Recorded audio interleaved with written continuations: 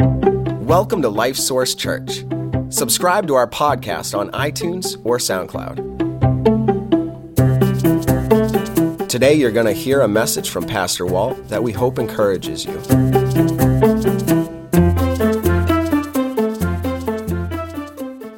What a blessing it is to be able to worship God together. We don't want to take it for granted. Well, I've told you in the past somewhat of a story about a man named Leonard. And so bear with me, I'm going to tell it to you again, maybe in a little more detail.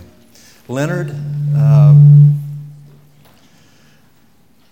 grew up fast and he grew up big. He was bigger than most of the kids his age. And he grew up tough because he lived in a tough place.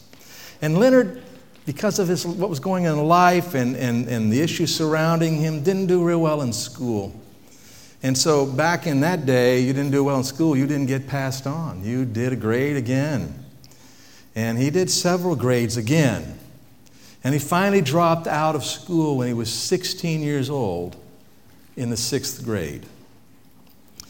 Well, needless to say, Leonard, he didn't read real well, you know.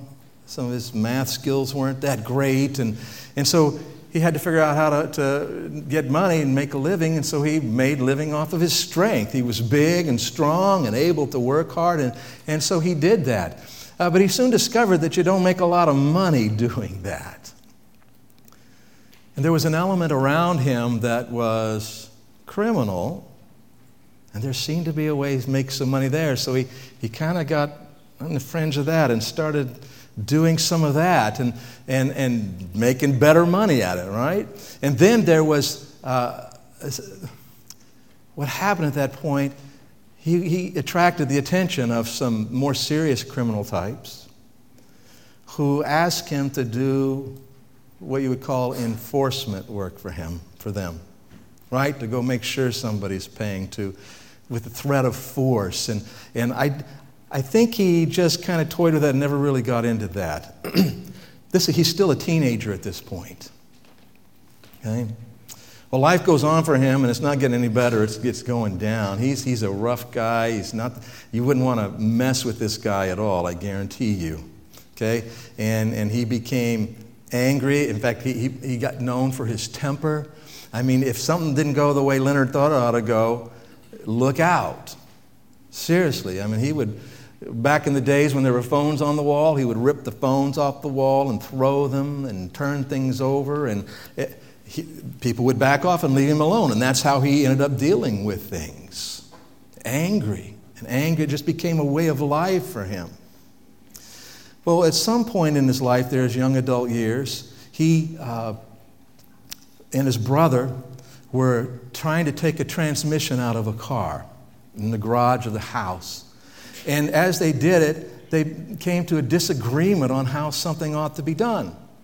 And disagreement led to an exchange of words, and who knows whose buttons got pushed in which ways. But all of a sudden, Leonard's brother realized he better run for his life. And he did, and he ran, and he headed to get to the door from the garage into the house. And as he did, Leonard pulled the pistol out and aimed it, and as the door slammed behind him, he pulled the trigger and shot it and wounded his brother through the door. Well, it wasn't long until the police show up. Leonard's sitting in jail, and his heart is harder than ever, and he's angrier than ever. Somehow Leonard makes bail. And he's out. But when you look at Leonard, you say, there's no way in the world this guy would ever be interested in Christ. Do you know anybody like that? Right now, I want you to try to think of somebody today that you think about that person. You say, wow, yeah, that person is one of the least likely persons I could ever imagine coming to Christ. Can you try to think of somebody like that right now?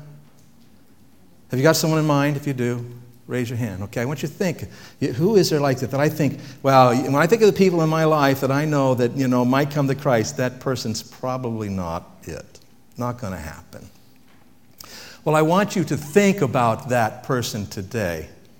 And by the way, we're going to come back to Leonard if you're wondering. But I want you to think about that person or people who came to your mind today, and keep it in mind as we go through the sermon today.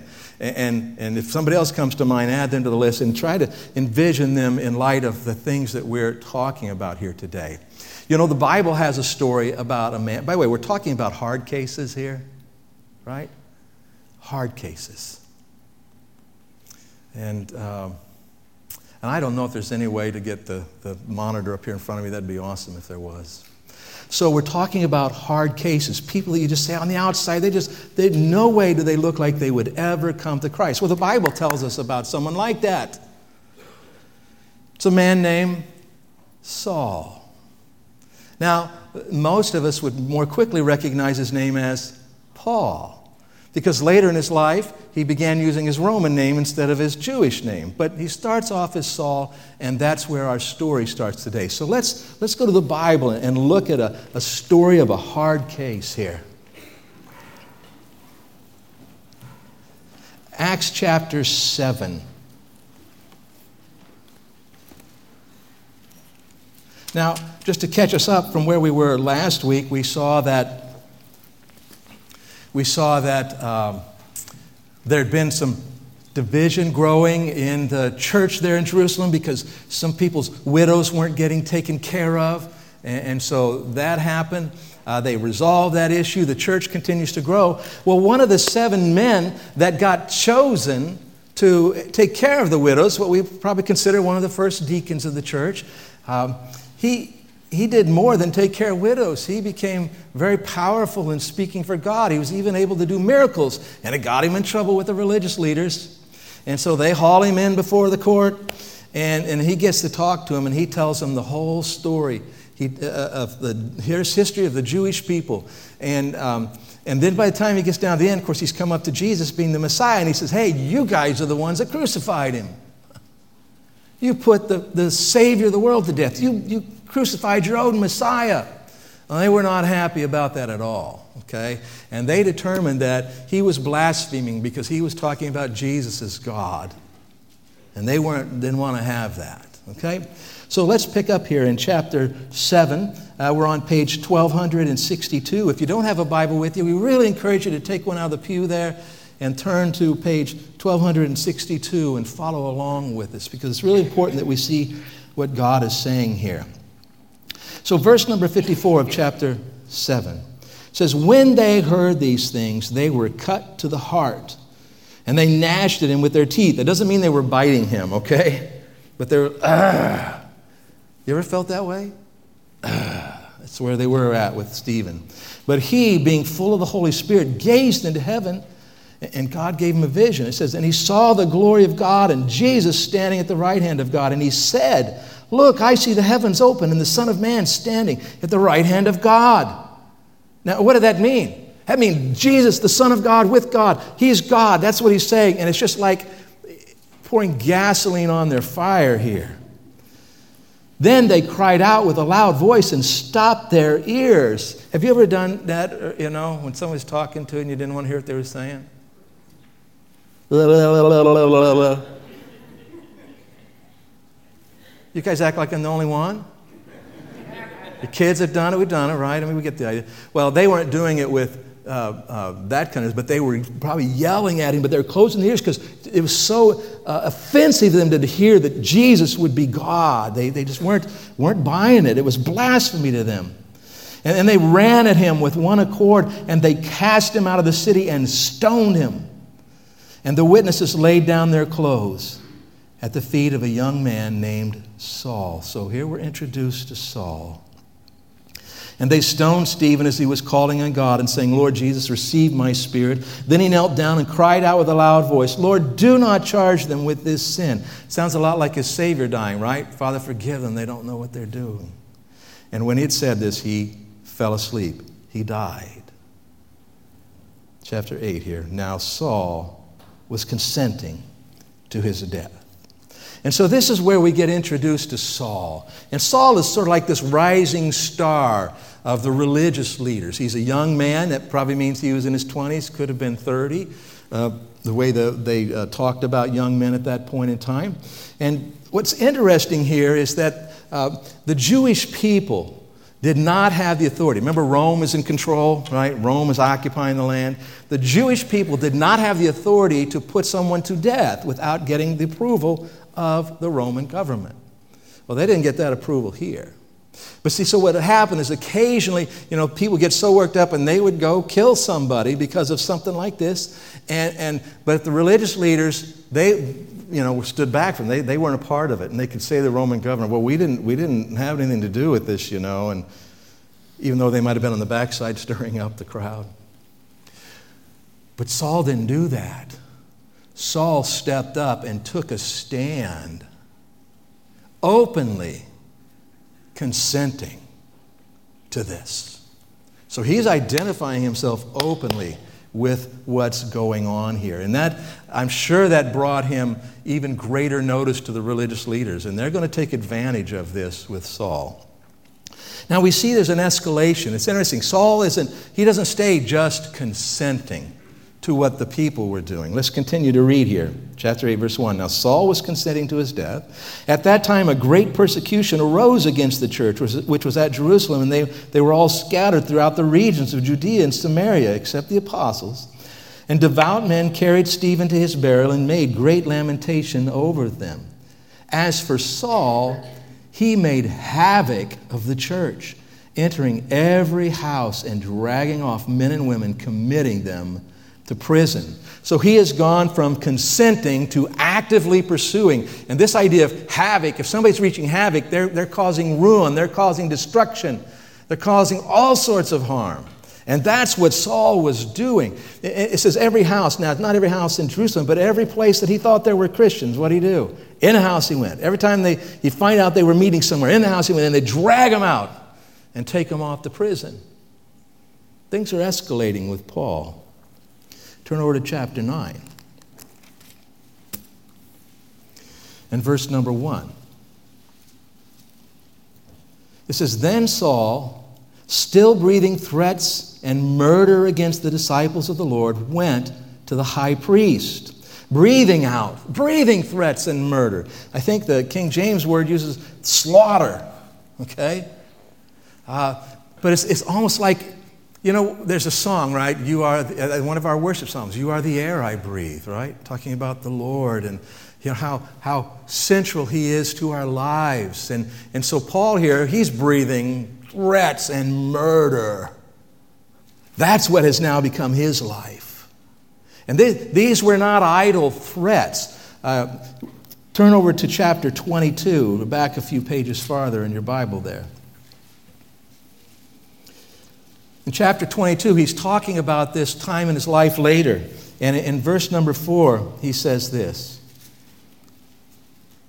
I persecuted this way, talking about Christianity, I persecuted this way to the death. He had people killed.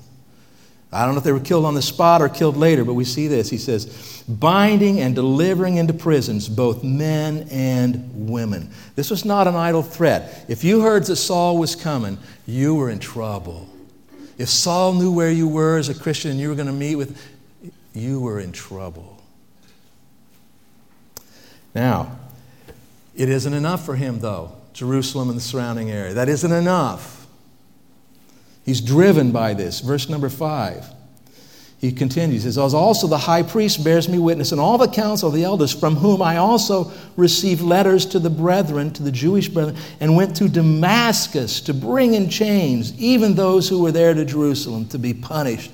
So he wanted to go to Damascus, about 150 miles away from Jerusalem, because he must have heard that some of these Christians had gone there, and he wanted to go find them there, and he wanted to drag them back to Jerusalem, put them in jail.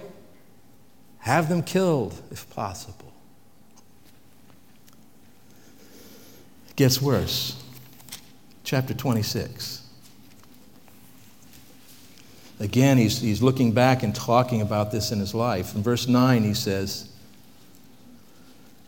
of chapter 26, verse 9, Indeed, I myself thought I must do many things contrary to the name of Jesus of Nazareth. This I also did in Jerusalem. And many of the saints I shut up in prison, having received authority from the chief priests. And when they were put to death, I cast my vote against them. I was for it. And I punished them often, in every synagogue and compelled them to blaspheme. Whereas I made them say the truth about what they really believed. And being exceedingly enraged against them, I persecuted them, even to foreign cities. Exceedingly enraged against them. And his life is driven by rage, isn't it? How likely of a character does Paul seem to be to become a Christian? To be open to the gospel. When Paul describes himself years later, he says that I was a blasphemer, a persecutor, a hate-filled, mean-spirited man, the worst kind of sinner. Blasphemer meaning I lied about God. I said things that weren't true about God. A persecutor, right? We know what that means. Hateful, mean-spirited. This wasn't just a job. He was, what did it say? Exceedingly enraged. And he says, I was the chief of sinners, the worst kind of sinner. The worst kind of sinner that sins in the name of God. Well, that sounds a lot like ISIS today, doesn't it? So the next time you hear something that ISIS is doing, think Saul. That's what he was doing. Real hard case, isn't he? Saul is fleshing out the reality of what it means to be unsaved. Turn in your Bibles to Ephesians chapter 2. It's page 1343 in the Bible that's in the pew there, 1343. Ephesians chapter 2, starting in verse 1. It says, and you he made alive. He's talking to Christians now. But now he's going to describe what being unsaved is like, the reality of being unsaved.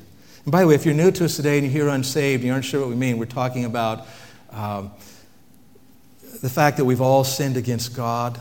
We've all done things that we know we ought not to do that are wrong. Those sins have separated us from God. They have made us spiritually dead to God. And if we die in that condition, we go to hell, separated from God forever. Okay, that's what being unsaved means.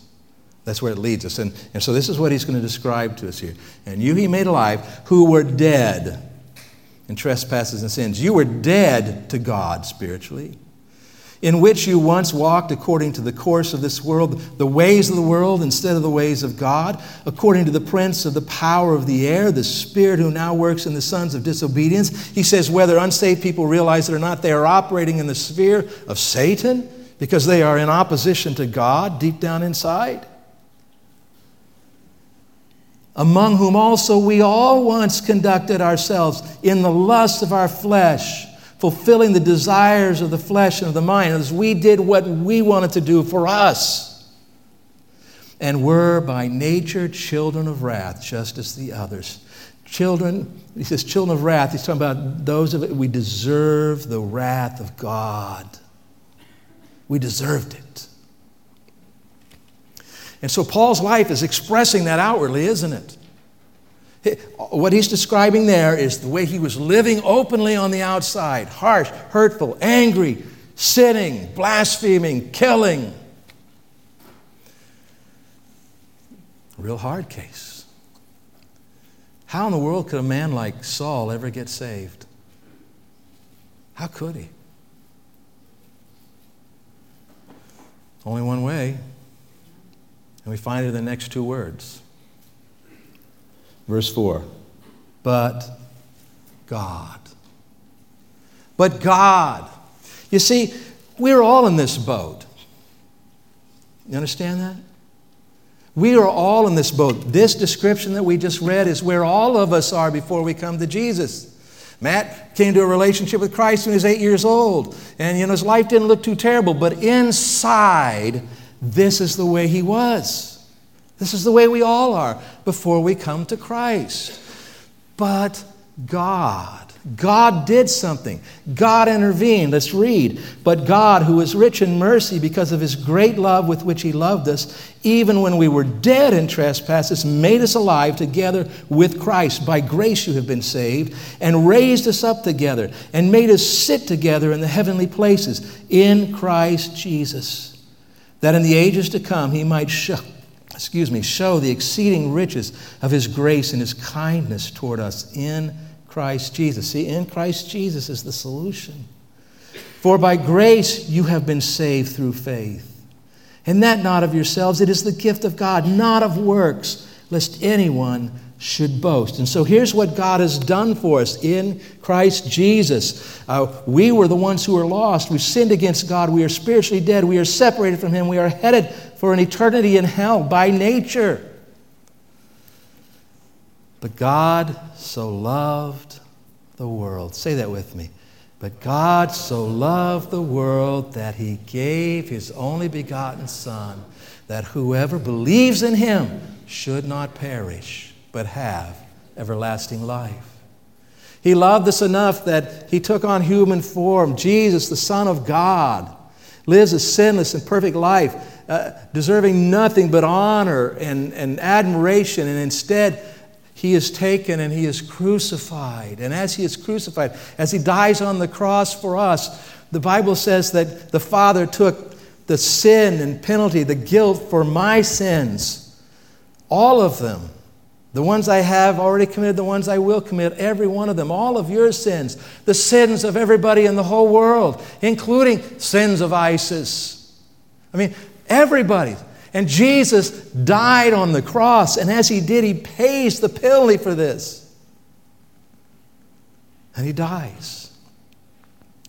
3 days later, he rises again, alive again, showing that God had accepted that payment for sin, and that he was now victorious over sin. And what God offers to us now is his grace, salvation by grace. He says, you can't fix your problem. Deep down inside, you're so messed up, you absolutely cannot fix this. You cannot go back and change the things you've already done. It's impossible.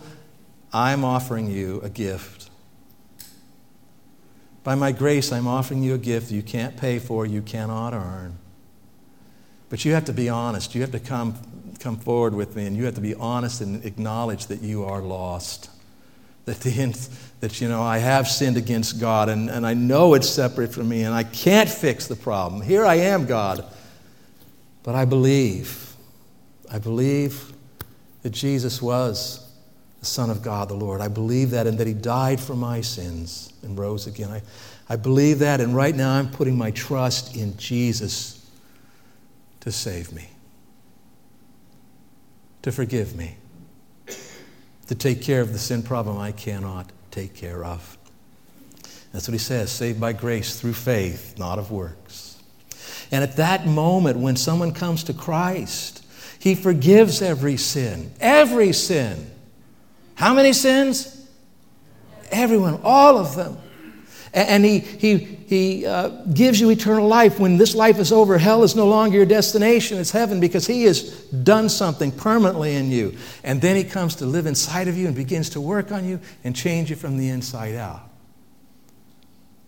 But I want you to see something here. We know this story. We know that Saul ends up getting saved, right? How did he get saved? Like me. Like you. You see,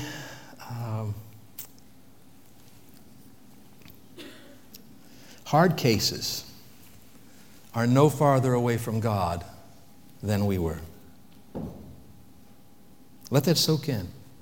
Those people that you've thought of, you said, not that person I can't ever see them getting saved. There's no way. I want you to understand, that person is no farther away from God than you were, because we were all right here, same place. Now, it may look different on the outside because of life circumstances and what's happened. They may be fleshing it out more. They may be sinning in different ways than you or more than you, and it may look worse than you. But you know what? Doesn't matter how you look on the outside. The reality is what's true on the inside. You see, so they are no farther away from God than any of us were before we came to Christ. So you see, we all ultimately have to come the same way. So if I could get saved, that means anyone could get saved. Would you say that? Why don't you read that with me, okay? Say, if I could get saved, then anyone can get saved. Do you believe that?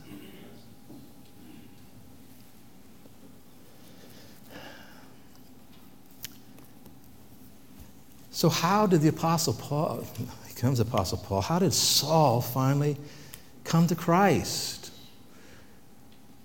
Was somebody witnessing to him? You wouldn't think so. Christians weren't typically witnessing to him. They were running from him, right? But God was at work. And what I want you to see is this. Sometimes the hard case, you look at the person who's a hard case, it may very well, you aren't seeing it, but God is at work in that person's life in some way. One reason I know that is because you're in their life. You're in their life, and so God's at work on them. But he may be working in ways you don't even see. Go to Acts 26 again. And I don't remember what page that was. It's in the 1200s somewhere. And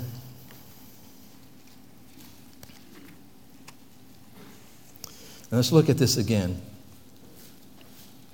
And I punished them, verse 11, Acts 26, verse 11. And I punished them often in every synagogue and compelled them to blaspheme. And when he says I compelled them to blaspheme, what he's meaning is I made them fess up to what they believed about this Jesus. Because he thought, now I got them. See, now I can accuse them. Now I can throw them in jail. Now I can have them killed, right? I made them blaspheme. But when they blasphemed, from Paul's perspective, what were they doing? They were saying, Jesus is the Messiah. They were saying, Jesus is the Son of God. Jesus is the Savior of the world. He died for our sins. He rose again from the dead. Paul thinks he's compelling them to blaspheme, and God is using it to witness to him. So that the day he finds God on the road to Damascus, God shows up and confronts him, God has already been stirring his heart big time, which is probably the reason we see him getting angrier and angrier and angrier as he pushes back against God. So God may very well be working in the lives of those people that you think of as a hard case who never gets saved. That's not that person. I can't even imagine talking to that person about it. God may already be at work. And since you're in their life, we know that he is at work. And so what should you do with those hard cases? By the way, let me say this. Don't give up on hard cases because God saves hard cases. He does. And so these people in your life that you thought of, how should you interact with them? First of all, don't avoid them or ignore them. That's easy to do, isn't it? When someone's a really nasty person, we're going to avoid that one. I'm not going in that room or whatever, okay? Don't do that. Is that what Jesus did with you? Not what Jesus did with you. What you want to do is not avoid them or ignore them. Go ahead and go to the next one if you would there, John. What you want to do is begin to identify with them. So what do you mean? I'm not anything like them. Oh, yes, you are. We already saw that, didn't we? Weren't we all in the same boat before God? We were. Identify with them. Understand where they're at. Understand that there's things that you share in common. Begin to identify with them. Pray for them. God, this guy over here, he is so bad I can't even imagine. But God, I know you died for him. I know you want to, please, would you soften his heart? Would you use circumstances, life, bring people to his life? Lord, help me to be ready to talk, whatever. But God, please do a work in this person's life. Pray for them and then engage with them. Become the friendliest person that person has ever known. Not stupidly friendly. But you know what I mean? Be genuine. Be interested. How are you doing today? If you learn, engage with them and don't let their gruff manner or how they respond to you throw you off. Keep doing it. And this is the way Jesus says to talk to our enemies, right? To love those who hate you. Do good to them. Bless them. And so engage with them. And then as you're praying and you're doing all this, I guarantee you at some point there will come an opportunity to share the gospel with them. then you'll be ready. Now, they may not get saved, but they can. And they may not get saved in their conversations with you, but they still may get saved at some point. I want you to think about this. Can you imagine? You think there might be another Saul out there somewhere? Saul gets saved. He becomes Paul. Later, that's not when the name change occurred, but he becomes who we know as Paul. Probably the greatest missionary that ever lived because of the resources he didn't have and yet the magnitude of what he accomplished and the power of the Holy Spirit. In fact, if you aren't of Jewish heritage today, you are most likely saved because of what Paul did. Can you imagine the difference it would make for us as we try to carry out Vision 2028? And we're trying to make sure that everybody in our greater region here has an opportunity to know Christ. And there are whole communities we don't have any connection with. There are whole blocks of people we don't have any way to reach to. But you know what? There may be a Saul who, if we can win them to Christ, they will open the door to a community. Or they'll open a door to a group of people that they are networked with. Now, what I want you to see is this. The reason I really wanted to focus on this with you today is because the gospel is for everyone. How many people did Jesus die for? All of them. The gospel is for everyone. And if you start making judgments about, well, no, not this person or not that person, the enemy now has you in a really good place because he'll escalate that in your life. Well, and not this one. And next you know, you won't be sharing gospel with people who would get saved. So I want you to stop thinking there's anybody in your life that you don't want to try to reach. You want to try to reach them all. Be part of what God is doing to reach them all.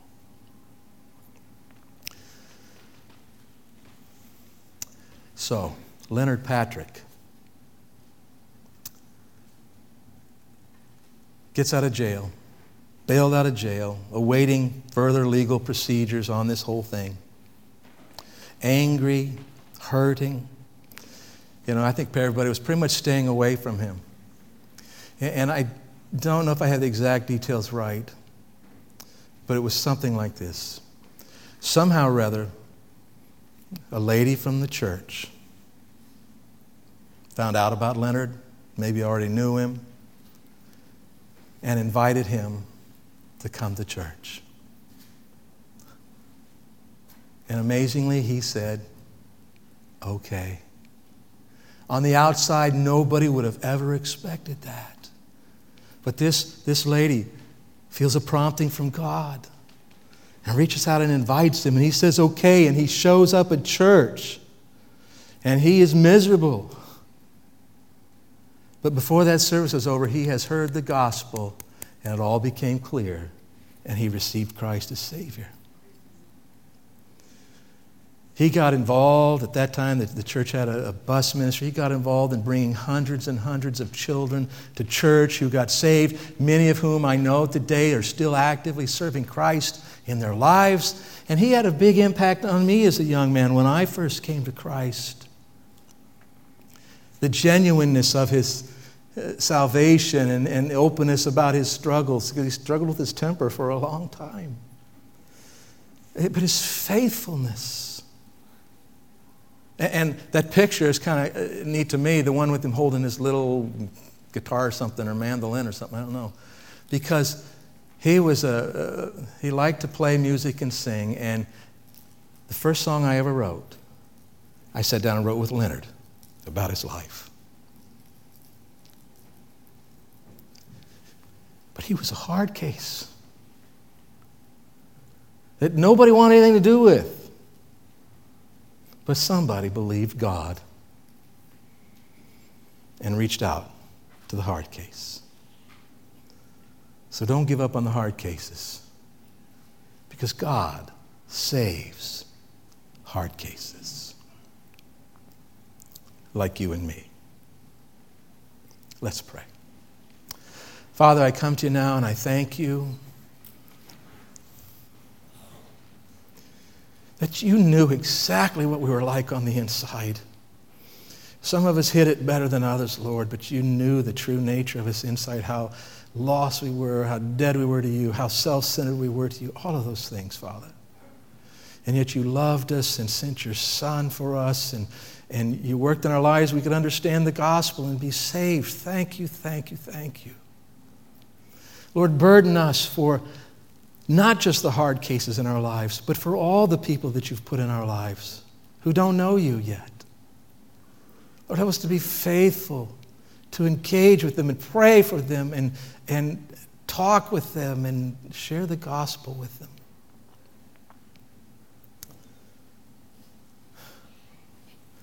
Father, burden our hearts and clear our thinking to see that the gospel is powerful and that we need to be about it, sharing it with anyone and everyone that you bring into our lives. And I do pray, Father, if there's someone here this morning who's still on the other side of this fence, maybe they're the Saul here today, they're the hard case here today, Father, I pray that they would just give in to you. That right now, Father, they will acknowledge to you in their hearts and minds that they have sinned and they need a Savior, and they're going to trust Jesus to be that Savior. You've been so good to us. We're grateful. We pray this in Jesus' name. Amen.